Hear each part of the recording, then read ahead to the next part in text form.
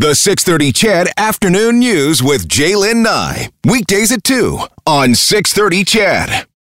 Well, the world of gaming is experiencing a surge in popularity as the COVID-19 pandemic continues to keep a lot of people closer to home. Well, it certainly has over the past 3 months.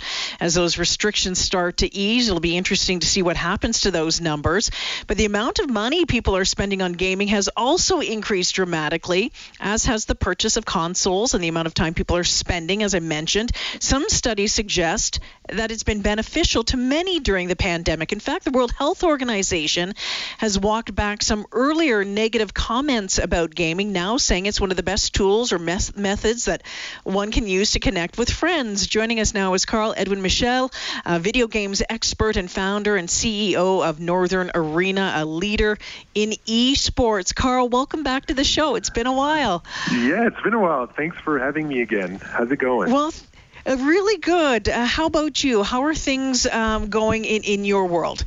Things are going really well. I mean, it's been a scary time at the beginning of COVID-19. We were wondering what would happen with everything. I mean, it was interesting. I was actually going to Edmonton for a tournament. We were organizing a tournament with the CPL, with the Canadian Premier League, and a few hours before taking my flight, everything was canceled. It was like, what's going on? So it was kind of crazy time, but then we pivoted into online mode, and we've done a lot of online tournaments since, and it's been going really well.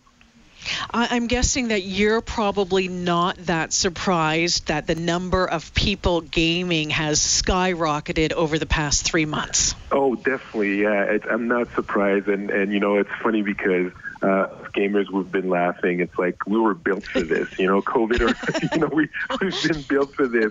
Staying inside and play video game, of course, this is great.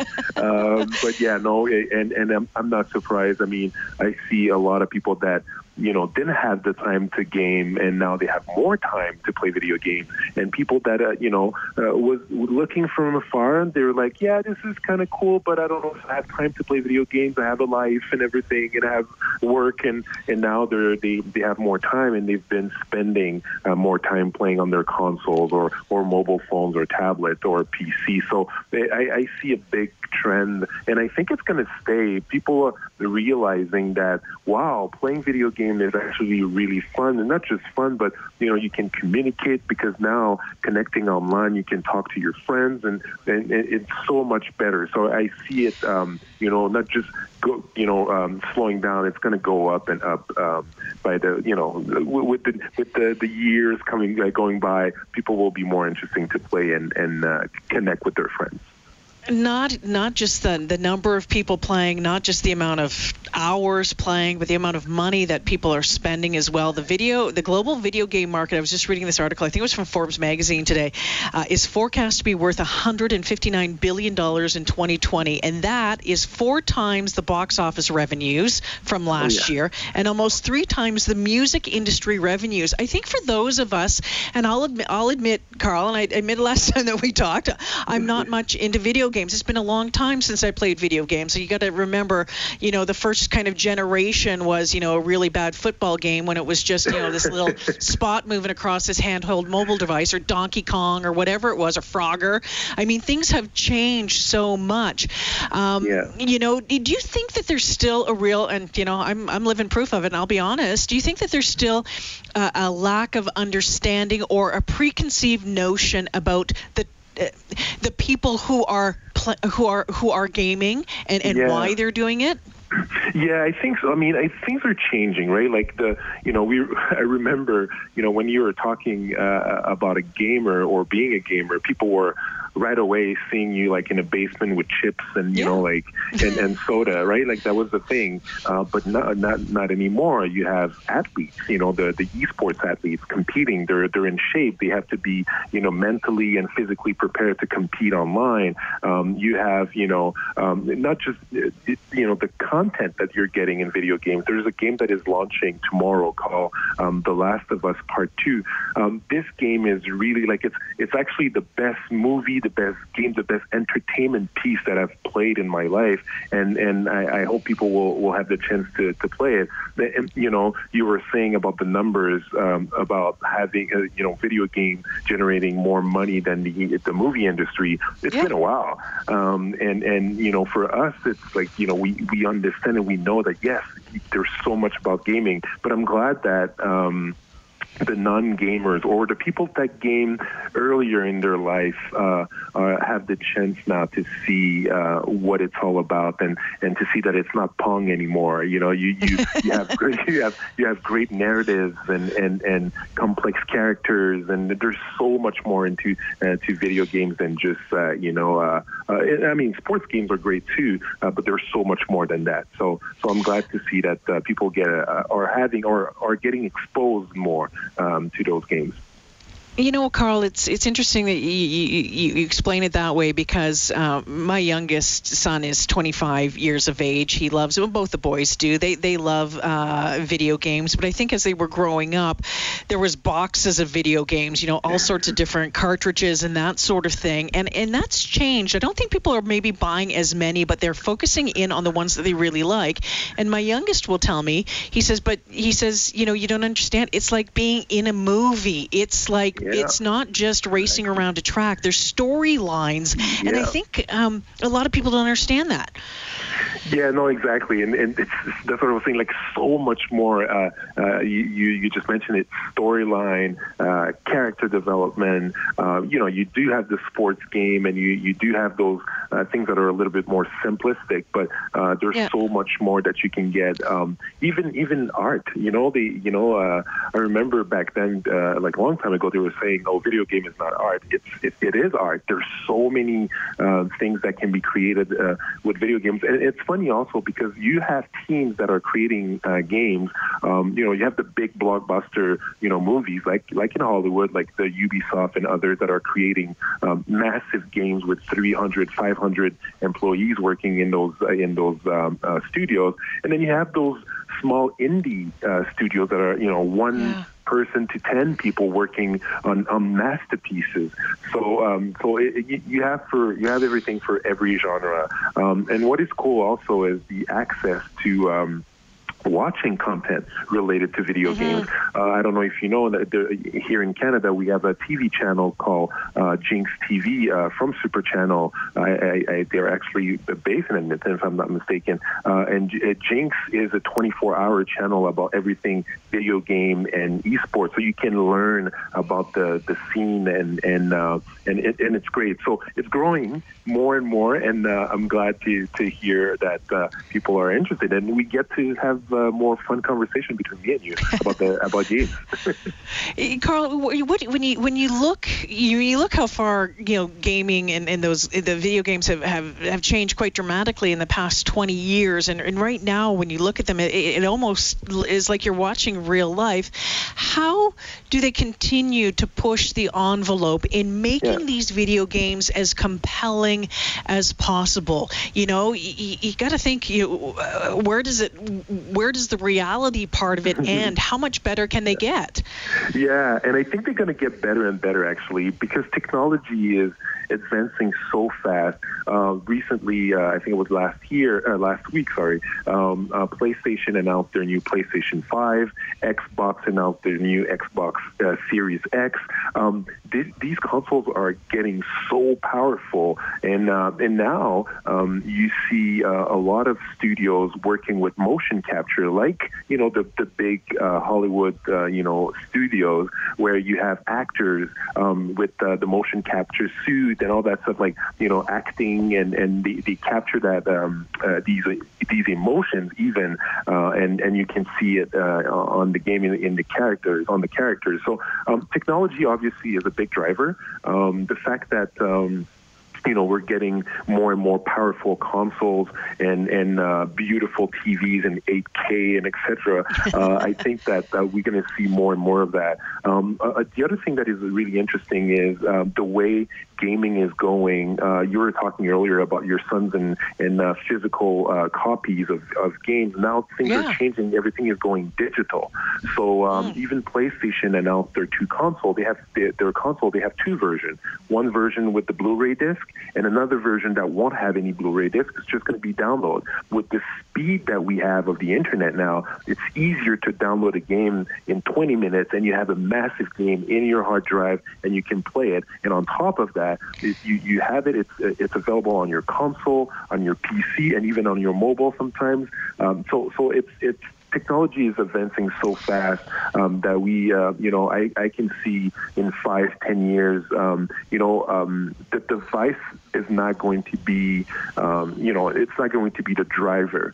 You will be able to play amazing, immersive games on your mobile, pick it up and then continue on your PC or on your console, on your tablet, and all of this going to be seamless. So great time coming for sure. Well, and that's interesting because, again, I was reading again today that close to half, like 48% of the industry's revenue is now coming from mobile gaming, right? I mean, it's changing and changing and changing. It's fascinating stuff, to be honest with you. Carl, I need to take a quick break here. Can you hold the line? I have more questions for you when we come back. For sure. Of course. All right, Carl Edwin Michel joining me this afternoon as we talk about gaming and about how its popularity has skyrocketed, like even more over the past 3 months during the pandemic. The money that's coming in right now, listen to this, the global video game market forecast to be worth $159 billion this year. And Carl Edwin Michel joining me this half hour as we talk about video games and esports and how it's skyrocketed in popularity during the pandemic. Of course, already hugely popular, but even more so over the past number of months. Carl, it's been interesting that we've seen, some broadcasters turning to esports to fill the time that would normally have gone towards hockey or whatever sport it is there. What do you see when it comes to esports in the months and in years ahead? Do you think we're going to see more of this as well? Yeah, that relationship between these? Yeah. Yeah, I think so. And you can see the test already happening, right? I know that in the States, ESPN had broadcast NBA 2K matches on TV. We at Northern Arena partner with Jinx TV here in Canada, and we broadcast an NHL tournament, and we're about to broadcast other tournaments on TV. So you see that, and not just necessarily sports. We did the NHL, but we will have other games that are not necessarily sports games that we will broadcast on air. So you see more and more the appetite because it's content, it's appealing content, and you can attract a younger demographic to watch TV. As you know, a lot of that demographic is switching, online, and more are watching content online. But television is still, kind of an accomplishment. When you watch something on TV, it's a big thing, right? So I think that even us as an esports company, we strive to do great things, and when there's an opportunity like that to be in front of a mass audience and to broadcast TV content, esports content, on TV, it's really awesome. So you'll see more and more of that. You're going to see it here in Canada. You're going to see it in the States and around the world because it is appealing content, and the audience is there. So I really believe that we're going to see that more and more. I'm curious to get your thoughts on this before we run out of time, Carl. And, we've talked about this in the past, but given what's going on in the world right now, there has been lots of talk, concerns, flags waved about, maybe some misogyny, sexism, some racism in gaming and in that world. What is being done? Is it getting better? What's being done? What needs to be done, do you think, to address those concerns? This is a really great point that you're bringing, and I'm super happy that you're bringing that point because it has been a problem. We call them trolls. It has been a problem in this space because they're hiding right behind a keyboard and a mouse in a screen. Nobody can see them, so they feel like they're invincible and they can say whatever they want. But more and more tools are online, are created to avoid that type of those type of behaviors. What is really cool too is the publishers, the game creators are finding ways to identify these people in advance with AI and artificial intelligence and other tools to prevent that kind of problem. So it is getting better, and also the voice of the gamers themselves saying, "Hey, we don't want this anymore."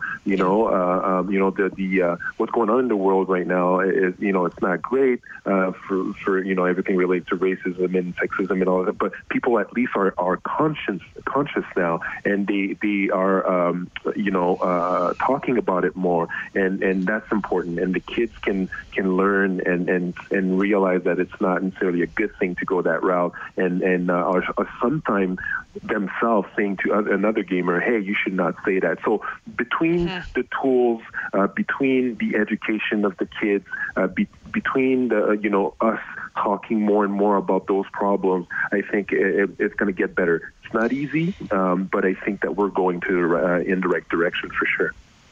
Okay, just on a completely other.